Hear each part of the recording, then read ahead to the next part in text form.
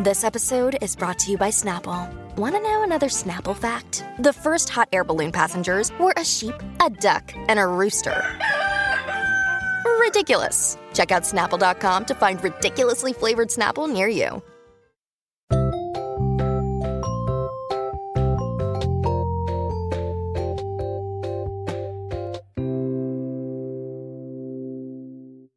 I'm Joseph. And I'm Nick. And this is Fish Jelly. How are you? I'm good. How are you? Okay. Yeah. It's Saturday. Yeah. We're recording this a day early. Yes. Because you're flying away later today. I am. So hope that goes well. Same, yeah. Where to begin?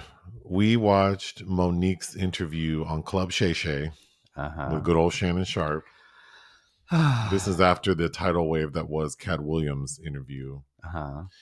And I mean, people are saying that if Cat Williams was, shooting shots, Monique dropped bombs. I thought Cat Williams seemed a little more out of control, but I agree. And, Monique, because we follow her pretty closely, really, anyway, with interest. So she didn't say anything new to me. With the gripes she has with the people she has, those were all things I've heard before. Yeah, I guess, like you said, because we are very familiar with her work, and I'm a big fan of hers. Yeah, none of this was really that shocking. I think what is happening now is suddenly Shay Shay is providing a platform for people to get on and air their grievances, and everybody's paying attention. So it's all of this energy is being funneled in the same way or towards the same thing. I have so much to say about this. Well, let's get into it. Where to even begin? So, for people who don't know Monique, who spells her professional name MO'Nique. Shade. And I'm saying this because Shannon Sharpe, who I think seems like a really nice guy, and I do enjoy him, he says, he asked her, why do you spell your name hyphen Nique? And I'm like, okay, well, it's not a hyphen, it's an apostrophe. Surely she will correct him. She does not. And then she spells her name and she goes, well, I spell my name MO hyphen Nique. And I just thought, girl. Which is funny because they also talk about Monique's history with education, which... Oh, I just have so much to say about her because I have liked her since The Parkers, which I did watch. I remember her because, The Parkers is a spinoff from Moesha because Moesha's best friend, Kim, would always talk about her mom. And we never saw her until we finally did. And it was Monique. And then that's what led to the spinoff. So as a comedian, I think she's like A+. As an actor, like in that sitcom was great. Obviously, she won an Academy Award for Best Supporting Actress for the film Precious back in 2000. Based on the novel Push by Sapphire. Yes. What was the year? 2009. 2009. But her career took a very serious downturn when she refused to do international press for the film Precious after it was getting Oscar buzz. And then she talked about why she didn't, and she brought up some pretty powerful names like Tyler Perry and Oprah Winfrey. And then she just didn't work anymore. And of course said that she had been blackballed. Well, she bit the hand that was feeding her, which was Lee Daniels. And then so she had a very dry spell for a long time. Then she sort of reignited the blackballing flame by complaining that Netflix didn't offer her an amount that she thought was... They lowballed her. She feels like they lowballed her because she's a legend, and then they pay Amy Schumer $13 million, and they only offer her like $250,000. And for a special that ended up being very so-so. So and then eventually did the special, and then it was so-so, and probably the most remarkable thing. And that special came out last year. Oh, I meant Amy Schumer's, but oh no, well, but it got streams, so that's what they paid for, and we already talked about that. And then Monique went on to years later do a Netflix special, and I'm assuming they paid her enough to feel good about.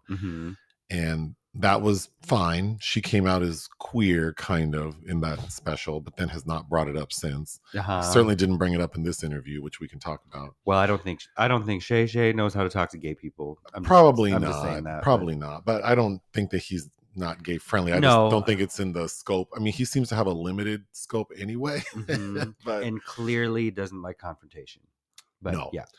Which I think is part of his charm, because he is this very imposing figure physically. Like he's big and he's very muscular, but then he seems like a cuddly teddy bear. Well, he doesn't control the room. No, and I think that's what's probably going to allow him to continue to do this and not be ridiculed or take heat from it, because he's just kind of like the nice guy who's letting you talk on camera. But anyway, so Monique gets on, and I'm just going to go through the things that popped out to me. So first of all, she is married to this man, Sidney Hicks, and is his name. I know. And she refers to him as her king. She has children with him. He's her manager. And for years now, when you hear about her, people often talk about her being difficult because of Precious, but also people talk about how they don't like the fact that her husband is a manager is a problem. Yeah. So, I don't work in entertainment. It does feel odd to be represented, like to know that she's represented by her husband. Well, it's a situation that is allowed, but there are clear conflicts of interest, I think, in some of those relationships. But of course, I don't know. It's just like, that's what you always hear about Monique, is that her husband's her manager and she's difficult to work with. He's difficult to work with. But the thing that stuck out to me first is Shannon asked, how did you two meet? And she goes, oh, we've known each other since I was 14, like since we were kids. He's a brother to me. Like she kept saying, like, he's like my brother. He's like my brother. That became her daddy.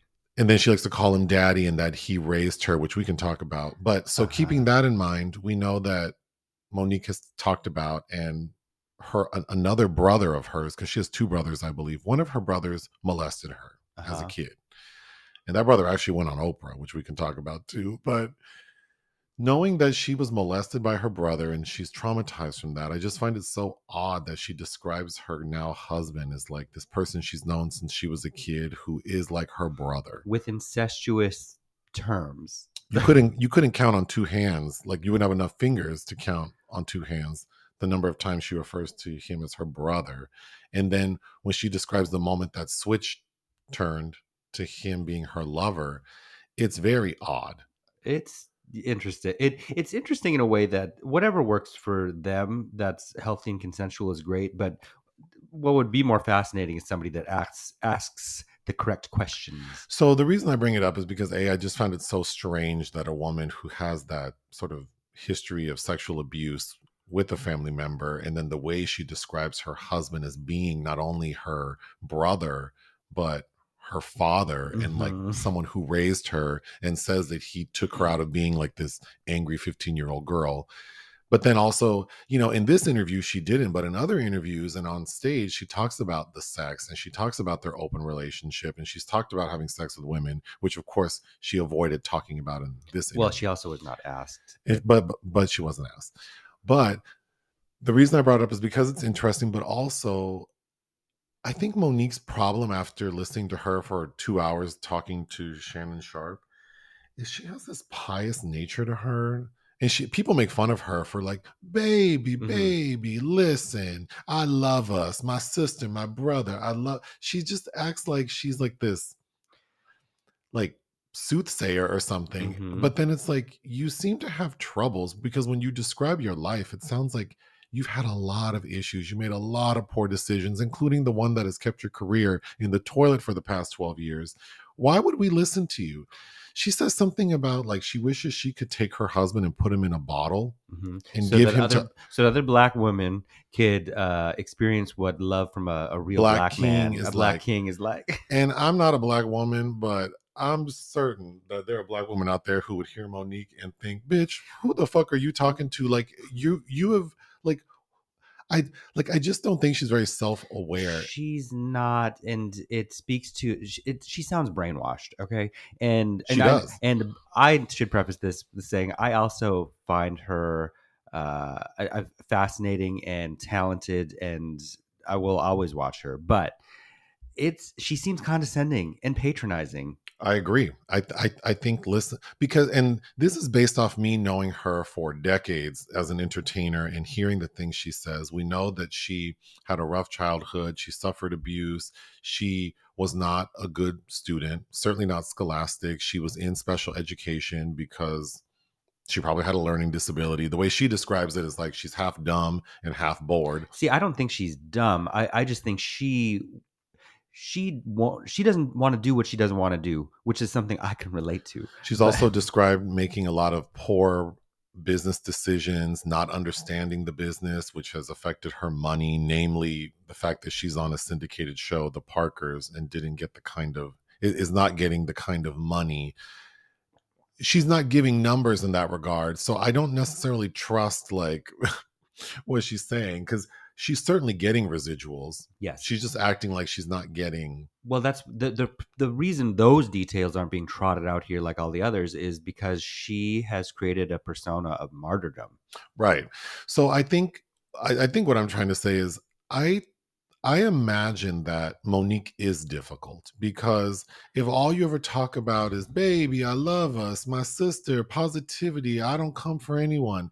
If that's really true, then why do very few people in the industry fuck with you? Why have you won an Oscar and then 13 years later still don't really... Only been in 5 or 6 movies. You've only been in 5 or 6 and they're not like mainstream thing. Like no one's checking for you. She does tell a story about Will Packer, because she says there's only one person in the industry who would say anything negative about me. And I think, I don't know that that's like, that can't be right, because you'd be working all the time. This interview was full of contradictions. Full of it. Mm-hmm. But she talks about Will Packer, who is a notable producer, who produced the film Almost Christmas, which I recall really enjoying Monique in that movie. She's the highlight. She is the highlight. Gab Union is pretty good in that too. Yes, but she plays an auntie. And she says that the man who directed that movie, whose name I don't recall anymore. Is it Malcolm D. Lee who directed that? Maybe. But whomever directed Almost Christmas is a friend of her husband's. So when the friend asked if Monique would be in it just as a cameo, she agreed, because the money was, not where she would want it to be, but she did it as they did it as a favor, because of course anything she does has to be with her husband. But when she got on set, David E. Talbert, that's who I'm talking about. Because he was a friend, she decided to do this cameo in Almost Christmas. But when she got on set and she was killing it, he was begging her, like, please do more. And that's how her part got bigger. But then she talks about how Will Packer was so unprofessional, how he was talking down to the director, and she had to take a stand for the director because she couldn't see this black man be spoken to this way, and that other people who were around thanked her for sticking up to Will Packer. And then she also tells a story about how their trailers blew up because the gas wasn't attached to them properly. And apparently there's proof of that. So, she tells this story, which I felt like, I don't know, just everything Shannon asked her, everything she says, she has that response that drives me crazy, where she wants to put it back on you to make you agree. So if you ask me, like, was I upset that this thing happened? And then my response is, well, would you be upset? And it's like, don't worry about what I think. Right. Bitch, I'm asking you. And can you just, like, he even asked her, like, oh, when you auditioned for Moesha, and she goes, I didn't audition for Moesha. And then Shannon's confused because, bitch, you were on Moesha. You played Kim's mom. Oh, I didn't audition. And then goes on to say that she has never done, and will not audition. And then tells a story about how she's never auditioned. She's offer only. And it's just like, bitch, you sound difficult. Okay. So then that's one of the things I like about her, though. Just own it. Just be difficult. You can be difficult. Well, then let's segue to the topic. Be a diva. The biggest topic of the interview is that she has famously, and this is not new, I mean, I've known this for a while, because she went on T.S. Madison's YouTube show and talked about it. But even before that, Monique has said that she recorded Tyler Perry apologizing for sullying her name. Specifically, Monique says that she was offered the role of Cookie in Empire. But because Tyler Perry was telling people Monique was difficult, Monique says that she was told that she was not going to be offered the role of Cookie because she was known to be difficult. So she confronted Tyler Perry and recorded him, unbeknownst to him. But she's saying that in the state she lived in at the time where it happened, recording someone in that way was legal. She recorded him and he apologized, saying that he shouldn't have done that. We haven't heard the recording. No. She just shares it with other people like T.S. Madison and like Shannon. Like Shannon. And then they confirm, like, yes, what I heard is what she's saying. Not only confirm it, she asks them to say what they heard him say. Okay, but here's the thing. So she's saying because Tyler Perry said I was difficult, I lost out on work. And at that time, I was making $2 to $3 million per year. And my career has been in the toilet for the past 12 years. So I believe Tyler Perry owes me $2 to $3 million per year for 12 years. And see, is basically what she's saying. And I disagree with that. And I don't know that I agree with her at all, because and this is probably what you're going to say, so I'll let you say it. Well, okay, so he apologized for saying you were difficult, but you were difficult. He thought you made something difficult for him. He thought you were difficult. Sure, it was unprofessional of him to say, and that had ripple effects. Look at what happened to Mira Sorvino and Ashley Judd because of Weinstein. But you were being difficult. You need to back up and take stock of what motivated him to say that. That's my problem with her, is like, this man thought you were difficult and he told people, and listening to you in this interview, you sound difficult. Every story you tell, every response you make, you seem difficult. So where's the lie? Where's the lie? I remember I'm not defending Tyler Perry, but I'm not either. Where's the lie? I remember in 2009 thinking, like, well, good for her. She's refusing to campaign and do this goddamn circus dance that we all have to be privy to every year for the Oscars. But you know what? The message she was sending was that she doesn't work for free. So and these actors don't get paid for promotion. But there are complex issues that she's refusing to delve into about what these people probably thought when she refused to go to Cannes. Let's talk about that. So getting to her not wanting to promote Precious. So she says that what was in her contract, which is why she's never been sued, she likes to point out, which again makes you seem difficult. But anyway, she says that she was under contract to promote Precious under Lee Daniels Productions. And she did that. She went on Oprah. She did a bunch of magazine covers and interviews for the film under Lee Daniels Productions. But when the film started getting buzz and then they were presenting at Cannes, that's when Lionsgate, the distributor, asked her, could you please go to Cannes, because we think you did such a great job promoting in the US and we really think you have a shot. And basically, I'm not going to tell the full story, but she says that her husband, who represents her, told them that we don't work for free, and unless there's a fee associated with it, we're not going. And then they were told, we don't pay for people to do press. But they will pay for you to stay in France as long as you goddamn want. So here's my issue with this. And this is where I think Monique is also sort of like not relating. Like, if she wants people to sympathize and empathize with her, I think she's a little misguided, because I think to a regular person, you have to invest in your career. Yeah. We've all done that. You've flown across country to spy out a job and meet the person who might potentially interview you to get your foot in the door. Yeah. And it happened to work out, but even if it didn't, it's like you had to do that to see. I've done a lot of things in my career where it's like, I wasn't getting paid for this. You're asking more from me than I feel like I should be doing, but I'm doing. I took a job at a startup because I thought there could be a lot of opportunity there. Even though the pay wasn't that great in the beginning and I was being asked to do a lot of things that were not in my job description, I did it because I thought this is an investment in what my career could be outside of this company, with this company, if it continues to grow. That's the same thing with acting. Like, you only got paid $55,000 to be in Precious, and you already satisfied your contractual obligations.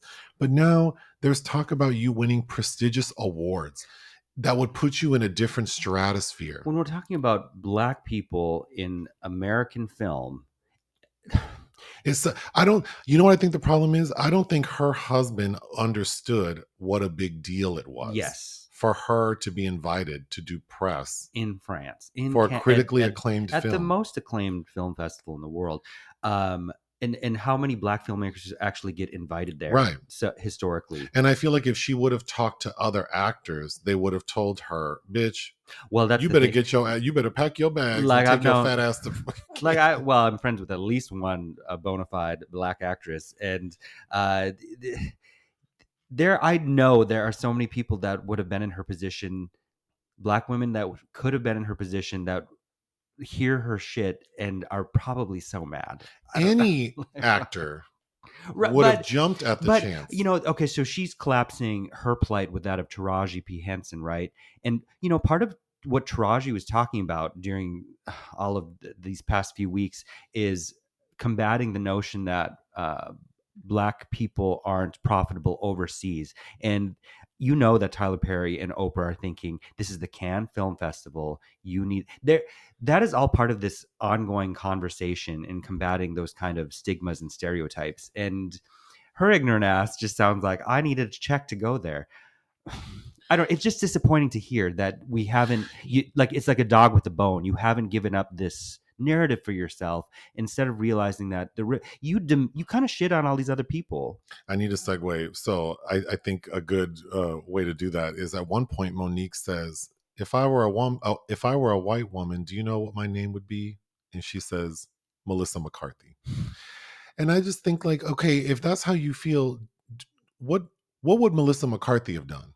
Melissa McCarthy would have gone to Cannes. She would have gone to Cannes on her, like, and not get paid and stay in a fancy hotel someone else paid for, because that's what Monique was offered. Mm-hmm. She was offered accommodations and travel to Cannes to bring her family to stay a week after Cannes if she wanted for vacation, but they're not going to pay you to go. Well, and she, because if you just listen to the details, it's like, well, how come Tyler Perry and Oprah couldn't have paid for her to go? People were offering to pay for her to go, but fee. I mean, it's also a business. Monique is mad that Tyler Perry, because everybody knows Tyler Perry gives Cicely Tyson $1 million to. Yeah, but Tyler Perry paying Cicely Tyson was obviously his choice, but also it was a business, right? Like, that's part of business operations. Like, I'm sure they could have found a way to expense, but this is also a business. But in Monique's attitude, right? And I keep going back to, I think for this woman who all she does is talk about positivity and I love us and baby and I'm your auntie, and if you're so great and positive and everyone loves you, why are you not working? Why is no one checking for you? Why is the sort of the common thread about everyone's opinion of you that you're difficult? It's also weird. I feel like above all other people, Tyler Perry seems to prize Black women, Black actresses, and the fact that I feel like her approach to him was probably what got him saying what he said to her, because he probably would have given her what she wanted under the carpet, right? Because she also says that he agreed to meet with her, but not with her husband. Yeah, see, there are weird things. And I think that there's something to that. Like, maybe he felt like it's difficult to get through to her when her husband's around. I don't know.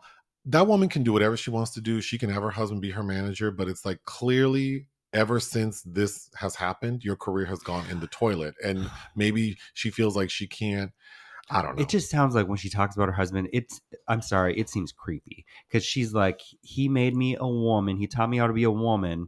And then, we didn't even talk about it. We just moved in together, and he sat at the head of the table and I sat at the side. It's like, oh my God, what? When she talks about that moment, it's like, what are you talking? Again, not relatable. She talks like she's the only person who's in a marriage that is successful, as she would put it. You did not discover something new. And actually, the way you're talking about it sounds a little toxic. So I don't know. It sounds like she makes being married to a Black king sound like Stockholm syndrome. Like, you sound okay. She sounds like she's hostage. I need to keep going through these notes. She talks about Tiffany Haddish because Shannon Sharp brings up the fact that Tiffany said that, she doesn't do business like Monique, and that she doesn't understand, like, her husband being her manager. And then Monique says, well, I don't do business like her. And maybe if she had a husband, maybe if she had a husband like mine, then she wouldn't be out here making these decisions she's making, like getting DUIs or getting accused of grooming children. Well, yeah, she wouldn't. She wouldn't, because she'd be hostage in her house. She talks about Al Sharpton. She says when all this went down, she sent Al Sharpton the recording of Tyler Perry, and Al Sharpton agreed that Tyler Perry should do something about this. Why? Because he can? Because he has money? So Al Sharpton contacted Tyler Perry and then never contacted Monique again. And then Monique says, but then you see Al Sharpton on the news saying we don't have to fly commercial anymore because Tyler Perry's going to let us use his private jet. So clearly, she's implying bought Al Sharpton. Then she talks about Kevin Hart telling her, like, I support you. Whatever you want to do, I'll help you. Oh, you want to do a talk show? I'll produce it. So Monique says that now that she has Kevin Hart's name attached to her new talk show she wants to do, it's a win. And so the production company was like, great. Like if Kevin Hart's attached, we can get this going again. But then she gets a call one day from Kevin Hart's manager saying, Kevin doesn't want to be associated with you. So she calls Kevin Hart to say, why is this white man telling people that you don't want to work with me? And she says Kevin Hart told her it was a misunderstanding and he'll straighten it out. And that was 2 years ago, and she's never talked to him since. She says from Tyler Perry, she doesn't say explicitly she wants $24 to $36 million, but she keeps saying it like that's how much she lost. Then she says from Oprah, she wants an apology specifically for bringing Monique's family onto the Oprah show to talk about the abuse and all that, and not respecting her wishes of not having them on. She talks about Lee Daniels and says that their relationship has been mended because he did the right thing by apologizing. That's all she wanted. But also, he's her friend. She also we're almost out of time for this topic, but she does say at the beginning of the interview that she has a big revelation that she's going to divulge at the end of the interview. So it's like, ooh, what is she going to say? Keeping in mind that I was waiting for Shannon to ask her about, like, because she talks about being like a slut and a whore before she met her husband. And like what would have been the perfect intro to, like, oh, so you have this open marriage and you have sex with women. Never mentions it. The big secret she wants to say at the end is that she says that she and Cat Williams are fraternal, spiritual, non-biological twins. Okay. Which meant nothing to me. The last thing I wanted to say is Judge Mathis got on his Instagram after this interview and basically said that he thinks that this needs to stop. These Black entertainers getting on the internet, ripping each other down. He's saying it's embarrassing. He thinks that white people are laughing at us. I don't think like what are these studio executives thinking? And I guess I don't know how. So for Cat Williams, who is very independent, like he funds his own tours, like he backs his own tours. There are no sponsors. He makes good money doing it. People like him for being kind of crazy and irreverent. So him going on Club Shay Shay, I think probably helps ticket sales. Monique's not working because people think she's difficult. She went on with an agenda to me. She was directing Shannon. She was fully directing that interview. Yeah. But you spend 2 hours to millions of viewers now. I mean, I think that, I don't know. The last time I checked, it had like 5 million views, I think. So now all you've done is solidify the fact that you seem difficult. So what was the benefit of this interview for Monique? Right. It had a benefit for Club Shay Shay, but I don't know what it's going to do for her except make her, I just can't imagine that Oprah, Tyler Perry are going to want to work with her. I can't imagine any major studios, any networks trying to get her back on TV. All she's proven, because she keeps saying it over and over again, she says at the beginning of the interview, if you do something wrong, I'm going to tell on you. Right? Yeah. Yeah. I wouldn't work with her. Well, I like her, but there's nothing wrong with that. You're going to tell on me. Well, no, but because your fried chicken wasn't crispy enough from Cater Service. That's why it's complicated, because I think her heart's in the right place in a lot of things. But it just seems like in these 13 years since Precious and this fallout, you haven't learned anything. What you should have learned is that you need to infiltrate. You need to say what they fucking want to hear. Well, baby, get in there and get into a position to fuck them over if you want to fuck them over still. Monique, I love you and I love us. And baby, I hope you're at home right now with your king, comfortable, eating something good. But we need to take a break. Okay.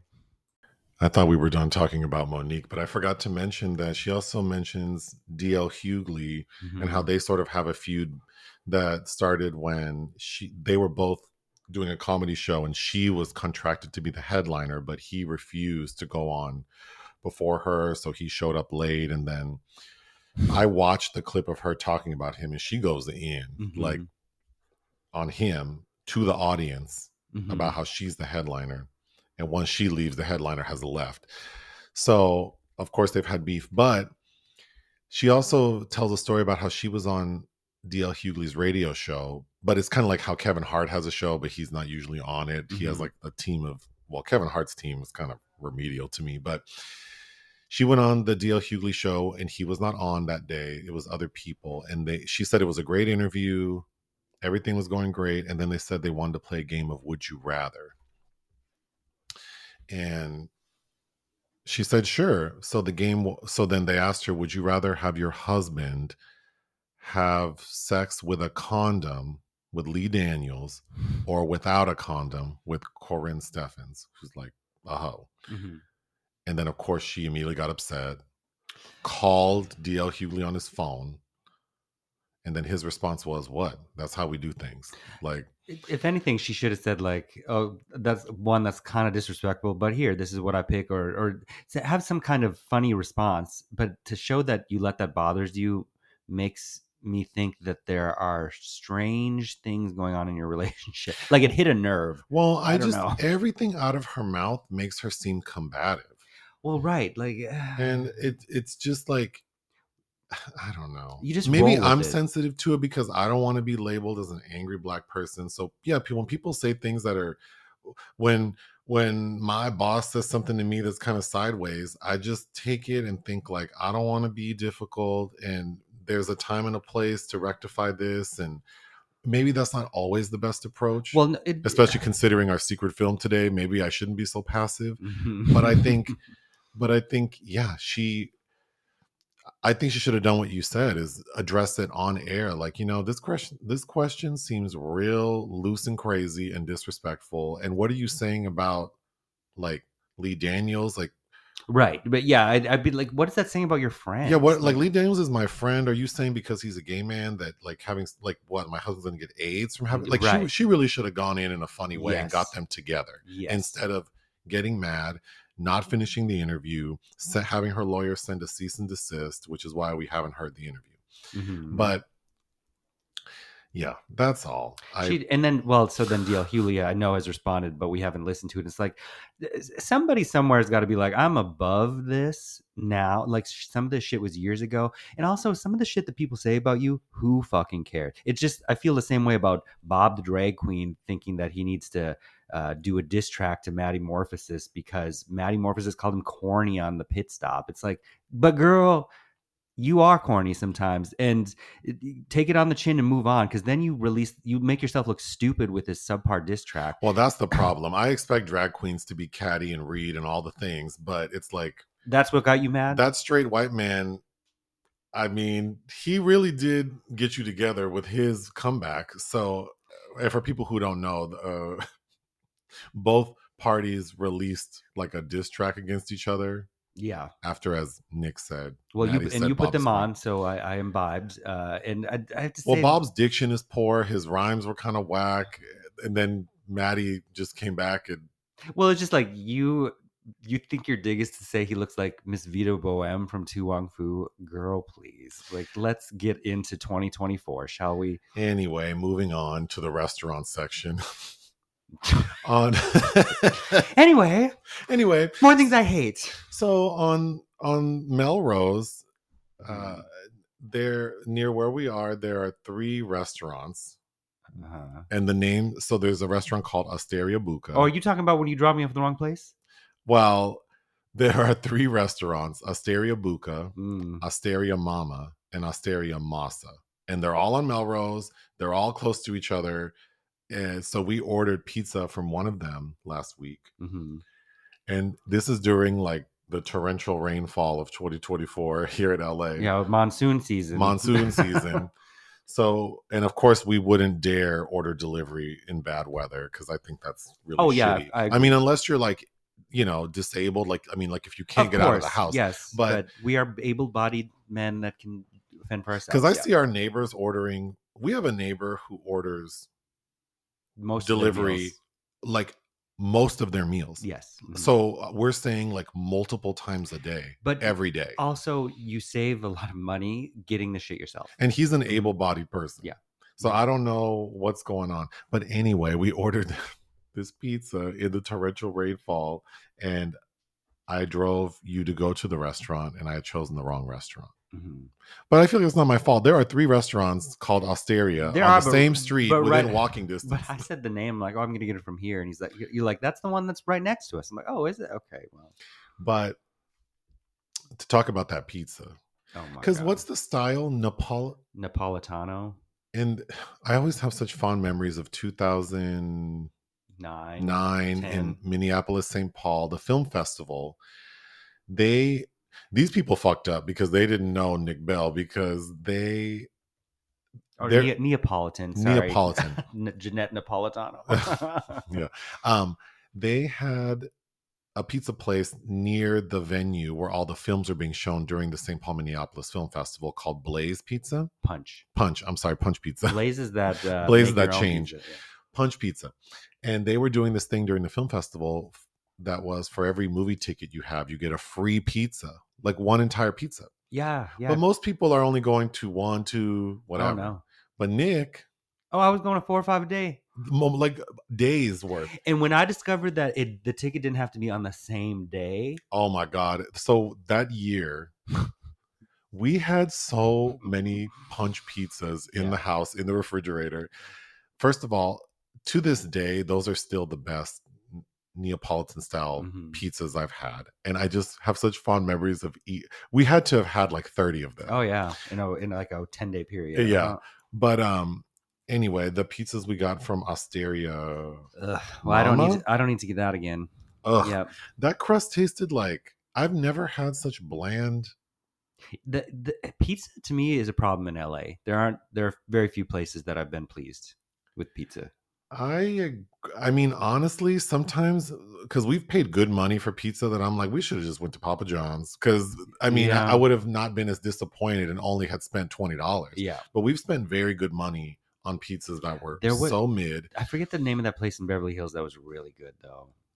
I know one of our listeners lives near there. But I could go back there. But anyway, this was very disappointing. But really, my gripe is about there being 3 restaurants with similar names on the same street within walking distance. Well, all overpriced and all a little like we've been to 2 of them and a bit disappointing. Films released we didn't cover. Out of Darkness. Yes, it's an old Stone Age film directed by Andrew Cumming, which I mean, I knew it was coming out. You just said you didn't want to watch it, so I didn't pursue it, and it came out. Cobweb. I liked this. I saw it. It was at Cannes. We reviewed something called Cobweb. Yeah, that was a terrible film. That was a horror movie. People didn't like that. We didn't like it. Well, they didn't? Okay. Well, whatever. I didn't like it. That's like the girl on the wall. Yeah. Yeah. I thought that story was ridiculous. It wasn't very... Anyway. There were interesting things. I didn't like it. I liked this version of Cobweb. Kim Ji-woon. Kim Ji-woon's latest, which played in, I think, the midnight section of Cannes last year, which I didn't see. So I saw it at AFI Film Fest this year, starring Song Kang-ho as a film director. God, is it a period piece in the 70s where he's trying to remake this horror film? He's trying to reshoot the last scene and he doesn't have the authorization to do so. So there's some kind of subversive political statements about the film industry at the time. And it's this weird kind of horror soap opera. And it's a lot of fun, I thought. Drift. I didn't like this film. Anthony Chen, who we brought up because his film The Breaking Ice, which he made after this, was recently released, and I didn't like that either. Oh. But this stars Cynthia Erivo and Alia Shawkat, who are both on this Greek island. Shawkat is this Greek tour guide. Well, she's not Greek, but she's giving tours to places on this island. And Cynthia Erivo is from a refugee from some war-torn country. She's unhoused, living on the streets, and the 2 women become friends. And just none of it worked for me. Not a moment of it. Ennio? Oh, this 2.5 hours. I didn't have time this week. Giuseppe Tornatore has directed a documentary about who arguably is the greatest film composer of all time, Ennio Morricone. So I will see this eventually. I didn't have time this week. The Monk and the Gun. This was Bhutan's official submission for the international category, the international film feature category at the Oscars this year, and I think it made the short list, directed by Paolo Choining Dorji, which sounds fun. Maybe I'll see it one day, but it came out this week. The Taste of Things. We almost saw this. You agreed to see it. I saw it at Cannes last year. It was in competition from the Vietnamese film director Tran Anh Hung, who I'm a fan of. Scent of Green Papaya is beautiful. Is this that one that the person you know asked us to watch? Yes, to cover it. So I do have a review out there for it. And actually this Sunday, they're having so it's a foodie film. It's a period piece with Juliette Binoche and Benoit Magimel, who are ex-husband and wife. Were you going to say on Sunday there's an event where I could get food and watch it? Yeah. Oh. But they're having like a several course meal before the screening, because I'll go see the meal. Oh, okay, I'll go see the meal, not the movie. The movies, and I think Binoche is quite lovely in the film. I think this was also shortlisted. I don't think I'm not interested in watching it. We don't have time. There's too much going on, and it is long. And yeah, it's just the timing this week. If you would have been around tomorrow, I would have agreed to go get the meal and the movie. Same, but we're not, and maybe you'll see it eventually. And it is a sumptuous film. If you see this film, I would agree, don't see it hungry. Oh, well, that's like watching the Food Network hungry. Yeah, no, don't do it. Projects of interest, High and Low. Which this is ironic based on what our secret film is this week, but A24 and Apple TV are allowing Spike Lee and Denzel to reunite for, how many times is it now? 5? Is this the 5th time? Anyway, Spike Lee's going to remake Kurosawa's classic kidnapping noir drama, High and Low, which means I need to rewatch that because I've only seen it once and it was 17 years ago, which is an excellent film. I mean, most of Kurosawa's work is excellent, but so I'm excited to actually that's a great excuse to rewatch this movie when I get back. But granted, this will probably be sometime next year, but to me, that's very exciting. Adam's interest. Laura Wandel, Belgian filmmaker, whose debut Playground I thought was very excellent and difficult to watch, about this young girl who's witnessing her slightly older brother being bullied at school, and the adults clueless about helping them. It's an upsetting film, but highly watchable. It's also very short. She's doing a new project. I have no idea what it's about, but this will most likely be a 2025 film. Dardenne brothers are doing something? Yes, they every other year they seem to have a new film, and they're getting up there. So, and almost always I like what they do. You haven't seen it. I want to say that whenever, because thinking about like the Coen brothers, because we just watched Drive Away Dolls, which is by one Coen brother, right? Yeah. But and then knowing like Dardenne brothers, I feel like whenever a group, or like saying that they're like the Coen brothers, I always thought were very young. No, because they're called brothers. Sure. But then I realized that who I was thinking of were those two black gentlemen who are directors.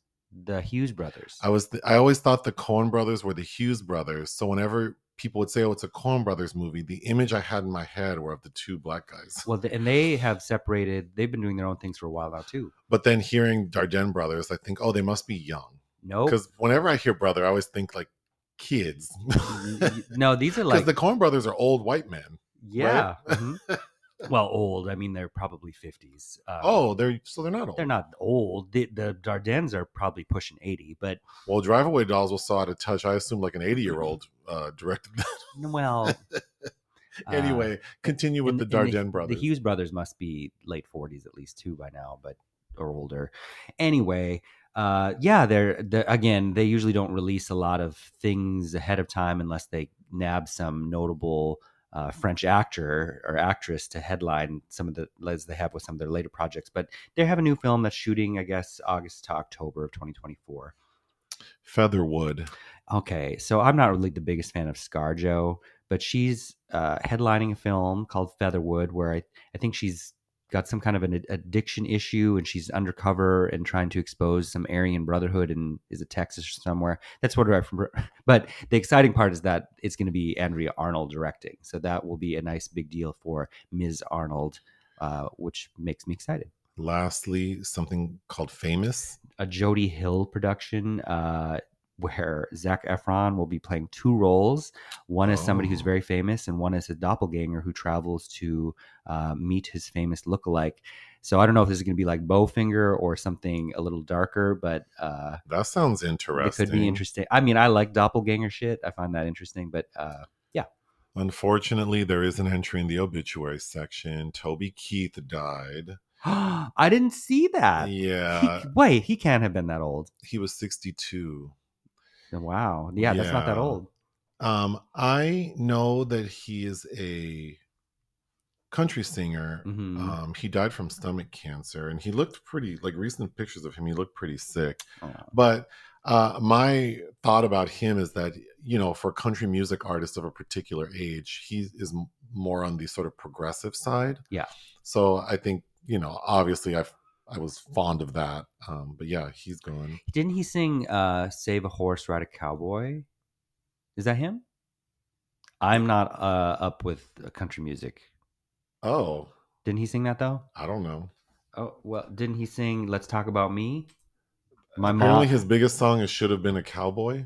Okay. Maybe. I think my mom used to listen to some Toby Keith. I recognize his name and what he looks like. And then he did Comedy Central's The Daily Show. So that's probably how I know who Toby Keith is.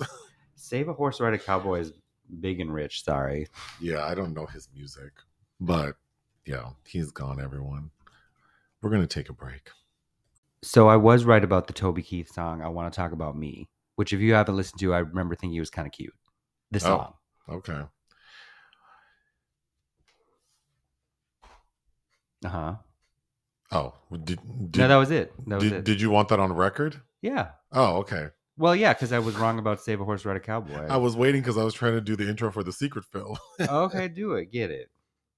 The secret film this week was Nick's choice. I asked him to choose something in honor of Black History Month, and he chose the 1992 American epic biographical drama film Malcolm X, directed by the great Spike Lee. Yes.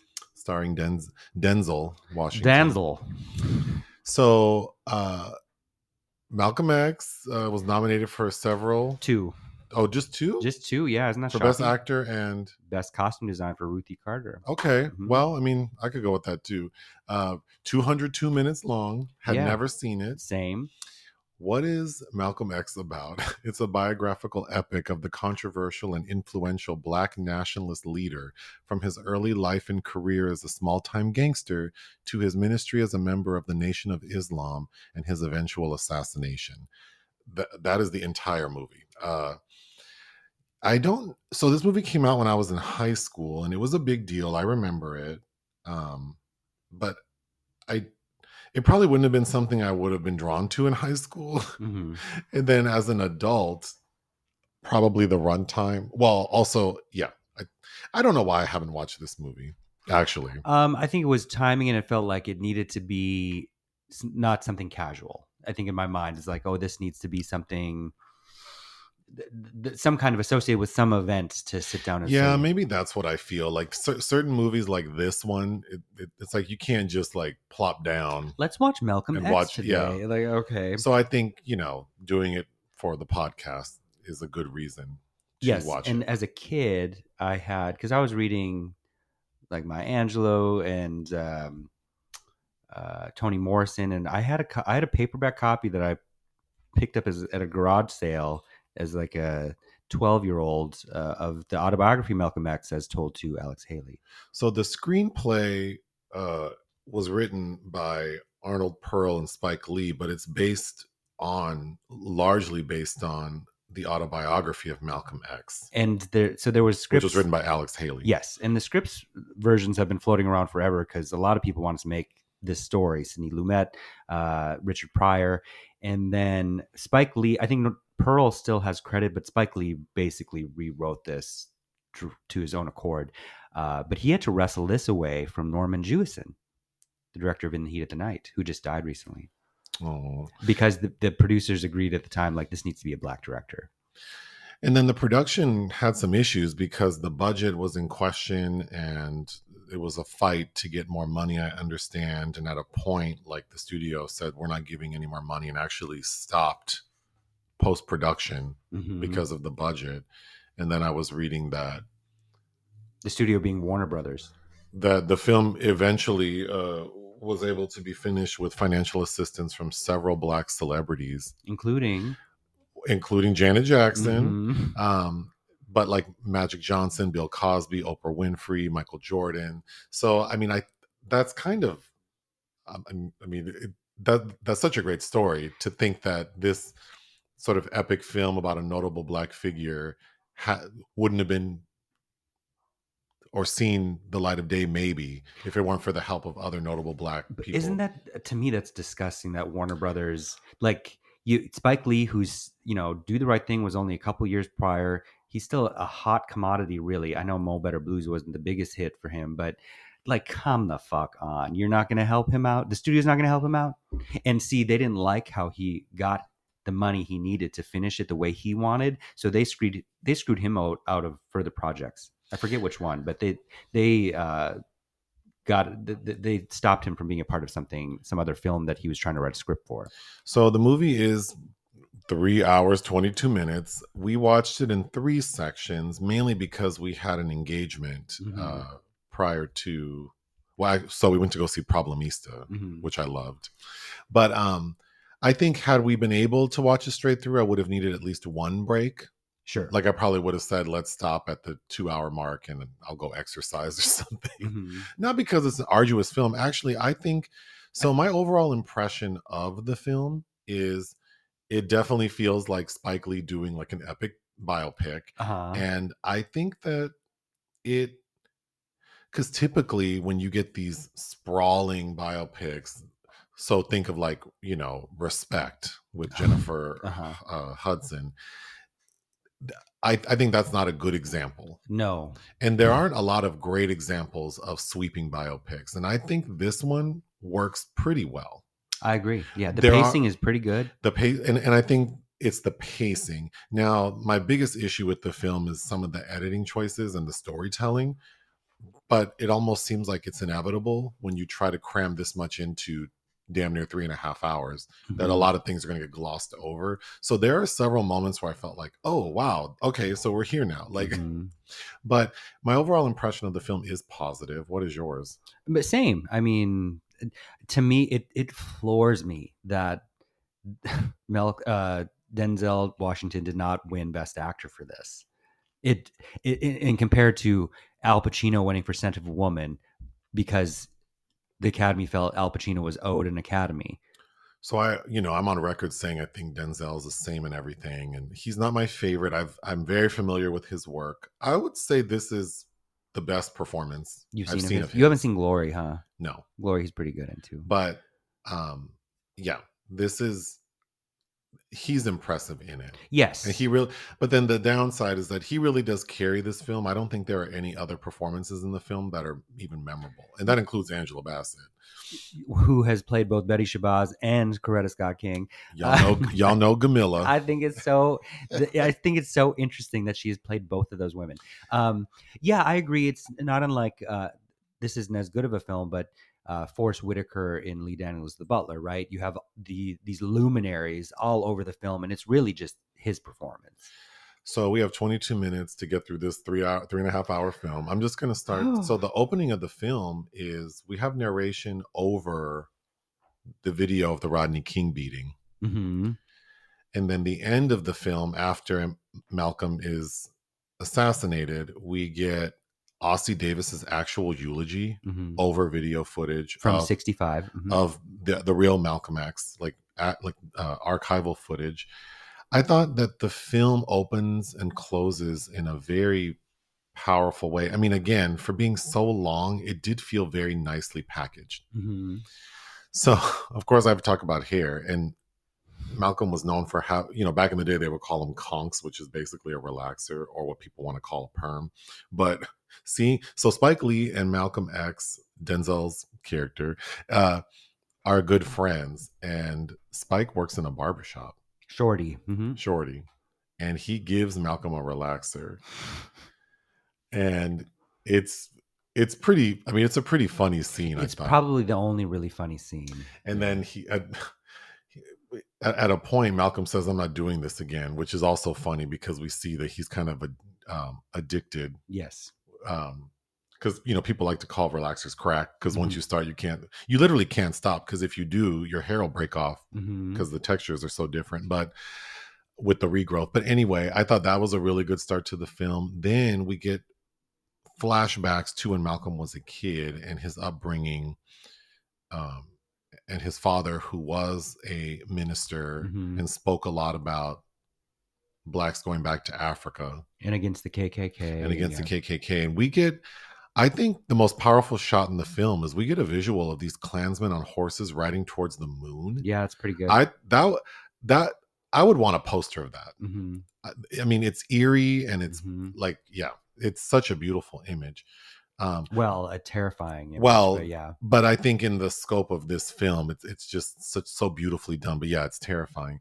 Then we learned that Malcolm's mother, who was fair-skinned, and of course relating that to a lot of black women being raped by white slave owners, that his mother was sort of, she had made a decision that she wanted to have children with a dark-skinned black man, so that her children wouldn't be as fair-skinned as her. I thought that was very powerful, that knowing that about his mother and what his father believed in, seeing Malcolm turn into the person he did. Well, yeah, it explains a lot about his influence in grappling with certain things. Yeah. And we see that he had a lot of promise as a kid. He was a very good student, because he ends up being sent off. Like his father was killed suspiciously. They say it was suicide, but then he was like hit in the back of the head and put on a railroad track. And then the mom, because it was deemed suicide, the mom didn't get any life insurance. So they were struggling, and all the kids had to be separated. So Malcolm got sent off and actually was given a nice education in like an all-white school. The woman that the bigger white woman that he sent to live with is Shirley Toller from the Honeymoon Killers. Oh. But that reminded me of the Josephine Baker story. Oh, sure. Right. Yeah, with all those actually. Kids. Yeah. Yeah. So here's the point where I think things kind of get a little like breakneck speed, because we see him as like a very promising young man who is saying he wants to be a lawyer. But of course, all the white people are telling him like, pick something more realistic. Yeah. Like, you're smart, you should be a carpenter. Oh, yeah. But anyway, we see him being a very promising young man to all of a sudden he's working with Delroy Lindo, doing like a gangster. Like they're running numbers. So, gangster light. Malcolm kind of turns into a gangster, being more violent. But at first he's just running numbers. Then he has an incident with Delroy that forces him to kind of go off on his own. And that's when he gets even more reckless and ultimately gets thrown in prison for 10 years. Delroy's a Spike Lee regular as well. He's in Crooklyn and Defy Bloods. Yeah, I actually did like him in this film. I thought he's very imposing. He is. It's funny watching him, because you think Denzel is of tall stature next to Delroy Lindo. He looks petite. And we forgot to mention Lynette McKee plays the mother. Oh, right. Well, so she doesn't work that much, but it's fun seeing her. She's from the Cotton Club. Oh, also during his gangster time, he's really fond of this woman named Laura, who's a preacher's daughter, and she's very like, well, I can't have sex because it's really pain. I thought this part of the story was also kind of unnecessary. Sure. Because Laura, who's the woman in Girl 6, Teresa Randall. Yeah. He really wants her, but she won't put out. So he starts dating this white woman who I know it's not Rebecca Romijn, but she looks like if you mix Rebecca Romijn Stamos and June Diane Raphael. Yeah, Kate Vernon is her name. She basically throws herself at him. And it's the scene in that club is like, it's clearly a black club. And she's the only white spot in there. But who are you here with? Who are you here with? I don't know. I know why it's important that he as a person had this experience, Yeah. knowing what he preached later. But the Laura character we see throughout the first half of the film, sort of somehow, like we don't have any context, ends up being a sex worker. Teresa Randall, yeah. Teresa Randall. And I thought that was very clunkily handled. It was a little bit. And the host role she's on, you've never seen prettier prostitutes. Oh, beautiful. Yeah. I thought that was odd too. All of those women were beautiful. I mean, of course it's the 40s. But the different expectations. Of course you would expect prostitutes to be beautiful, but the street they're on, I mean, what's that movie with Cuba Gooding Jr. and Emilio Estevez? Judgment Night. Yeah. The way they paint Chicago is what this street looks like that these prostitutes are on. So that's what I'm saying. It looks like they're in a post-apocalyptic urban setting, but then all these women look like top tier. But anyway, when Malcolm gets sent to prison, he meets a Muslim man who starts telling him about the Nation of Islam and the Honorable Elijah Muhammad, who I said there could be a drinking game because the number of times the Honorable Elijah Muhammad is said is it's kind of humorous. But we see him. I also thought the prison segment felt like it was at breakneck speed and also confusing because we had already been told that Malcolm was a very good student, very smart. But then when we see him in prison, he's reading that dictionary like he doesn't know how to read. Basically, yeah. It's like he's had to recalibrate in a way that doesn't quite make as much sense. Like, I also don't understand like his correspondence with Elijah Muhammad and why they chose him. The man in prison who takes a liking to Malcolm says, "I see something in you."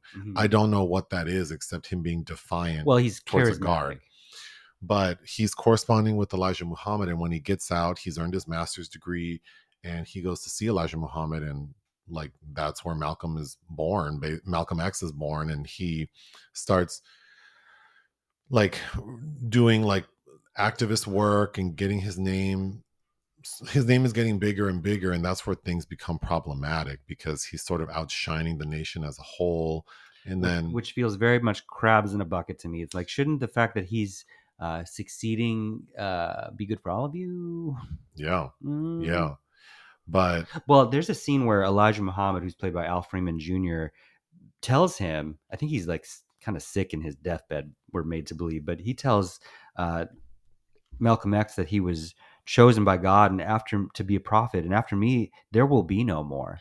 I just think that it's like, how the fuck does that work, sir? I think I need to like, I didn't quite understand how this man really thought that any of this made sense, and like because he says that I would die for the Honorable Elijah Muhammad, and I just didn't quite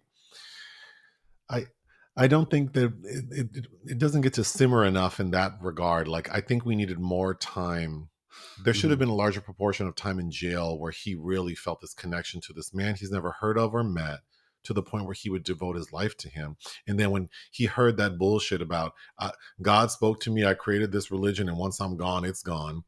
My first thought was like, what's going to happen to me and us? And yeah, what about the rest of us in the housing? And then it's not until he marries Betty Shabazz, Angela Bassett's character, that she questions, like, where's the money, fool? Like, all these fools have own houses and drive nice cars and have all these clothes, and we live in this house they rent for us, and we don't have shit. I just find it hard to believe that a man who was hustling about his paper just couldn't see. Like, how could a hustler who didn't play about their money get into a situation where now it's like they don't see they're being hustled and don't care about money? But well, and to see that switch, because you know, the white woman he's in the relationship with is also associated with all these other toxic, horrible things: cocaine, hair. You know, the eradication of his own culture, basically, is what she stands to represent. But the fact that he never goes back to the arms of a white woman is interesting. One of my favorite scenes is after he has become notorious in the press. This little white, I'm assuming she's a college student because she's carrying books, comes up to him, and how, with the audacity, he's with a group of other people, and she walks right up to him, stops him in his tracks, and says, like, I know what my ancestors did. I can't help them. I'm a good white person. What can I do to help you? She says, what can a white person like me who isn't prejudiced do? And Malcolm looks at her and walks smooth past her. I thought no, he said nothing. Oh, he did say nothing. He says nothing. I didn't hear the nothing part. Oh, I did. I was like, oh. Oh, that's even better. Do you know what that reminded me of?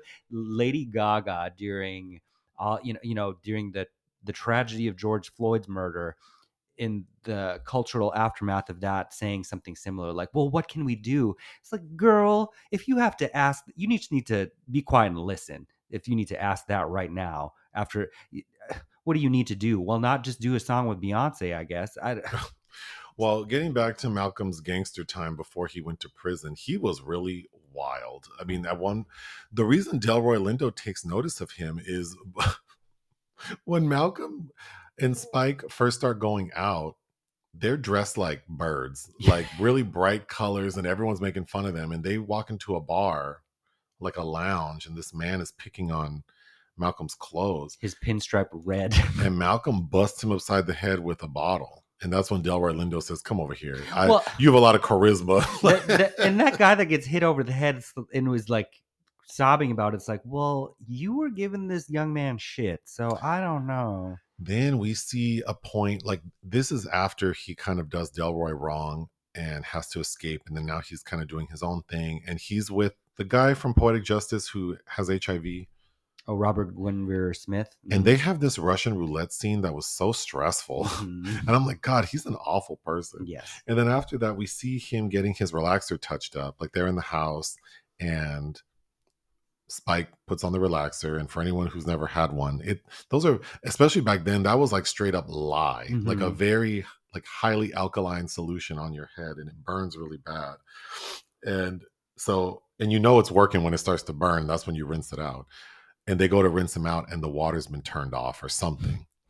So, of course, Malcolm freaks out because his head's on fire, and he dunks his head in the toilet water. And then as he's trying to get it out, the police come and arrest him and don't let him rinse it out. So when we see him in court, his hair is all fried and crazy. He looks like Fire Marshal Bill.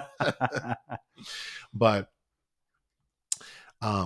yeah, getting back to him in prison, I think, because then there's that moment when Malcolm has been dealing with the Muslim guy, and this the point where he's telling him about how you have to pray 6 times a day and get on your knees. I thought that scene was corny because I didn't understand why Malcolm won't get on his knees to pray. Like, all of it felt like I'm just confused now. Like, did you not know this was a religion and that you're praying? And I don't fully understand what was his connection to, like, being Muslim. To me, like most religions, especially when you're in a dire situation, it's a way to get through. Like, it's a way for your mind to get through, right? In a way to community, But I'm saying that because I didn't read the book, I'm assuming he spoke more about his connection to. But in the film, I don't get a sense of like what drew him what to. This means well, especially because he doesn't even go to Mecca until he's already notable. And then it's like a thing that people are talking about in the press, and like the CIA follows him there too, which is another part of the movie that I feel is not really. It's almost like they're afraid to say that his assassination might have been associated. Well, especially because of what's come out recently, right? Yeah, so I think that's a deficit. Yeah, I think Spike wanted to avoid. He's not trying to make Oliver Stone's JFK, right? Which is all about the conspiracy theories. Yeah. So this is about the man, not about stuff that we can't help, and there's only conjecture about potentially, especially in 1992. Because that policeman that just died that wrote that poison pen letter suggesting the FBI and the CIA were all involved with the Nation of Islam and getting rid of Malcolm X. After Malcolm becomes a minister and he's doing these rallies, Shorty shows up, Spike Lee's character. And of course, Spike thinks Malcolm is just running game. He's like, let's go in the alley. Let's go in the alley and do some coke. And Malcolm's like, no, brother, I haven't had drugs in 8 years, and this is my life now, and you need to get with the program. We need to shave this relaxed hair off your head. And then we get a montage of him visiting or trying to catch up with the people he used to know back in the day. Mm-hmm. And that's when we revisit Delroy Lindo, and he's in a bad way. Mm-hmm. I thought that was a good scene, but I was kind of frustrated that we never went back to him. Like what, I didn't fully even understand what was going on with his character. Mm-hmm. Okay.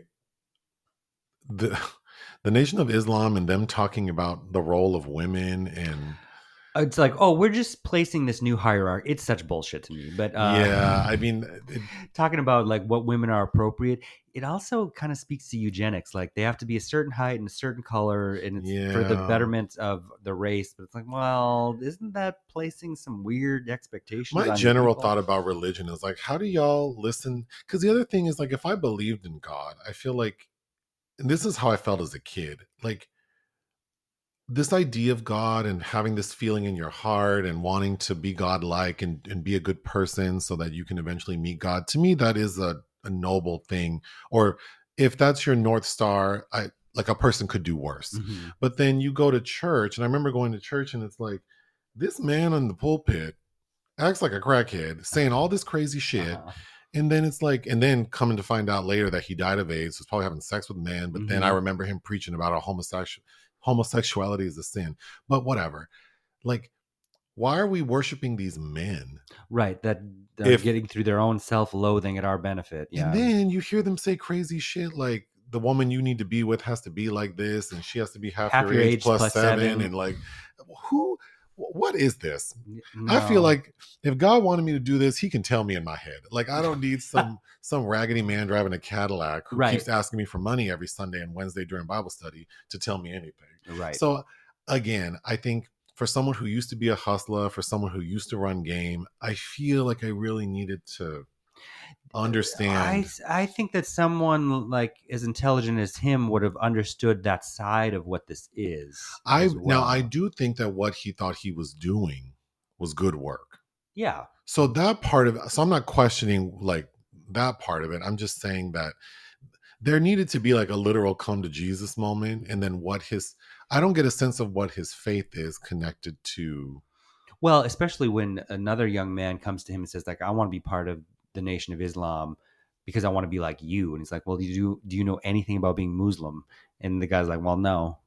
Right. And then we do have some black Christians who kind of confront him, and they're critical of them because of course they're like, what the hell is this? And also, y'all Muslims don't ever do anything for the community unless it's for another Muslim. And that's when we get what I think my favorite scene of the movie is, where scene as in like, I like the way it's shot and the feeling of it is, someone confronts Malcolm saying like, this brother got beat up by the police at this place and they took him in, and like, he's going to die sitting in jail. Help us. And then this woman tells Malcolm like, he's not going to do shit. They only care about other Muslims. And that's when Malcolm decides that he's going to bring his people down to the police station, and they have all these people outside.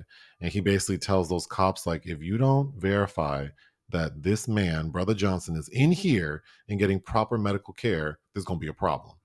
Well, not just lined up outside, they're in formation. Beyonce. So then the entire community marches down to the hospital. And then it turns out to be a black doctor who comes out and says he's going to be fine. He's getting the best care he can. And that's when Malcolm does the signal, and all the Nation of Islam members march in formation out. And then that's when one of the police sergeants says that's too much power for one man to have. And that's when we start getting like, clearly their phones being tapped, they're being harassed. That's also when we start realizing that the other brothers of the Nation of Islam are jealous maybe of him. They definitely are, yes. And then that's when they start harassing him, and that's when it becomes clear like, we're told that there is a hit out on him. And then of course that's when Malcolm gets shot at a speaking engagement. But, he's saying things that scared these white people. Yeah. Oh my God. Can you imagine in 1965? Can you imagine? And what I think he kind of fucks up is his reaction to JFK.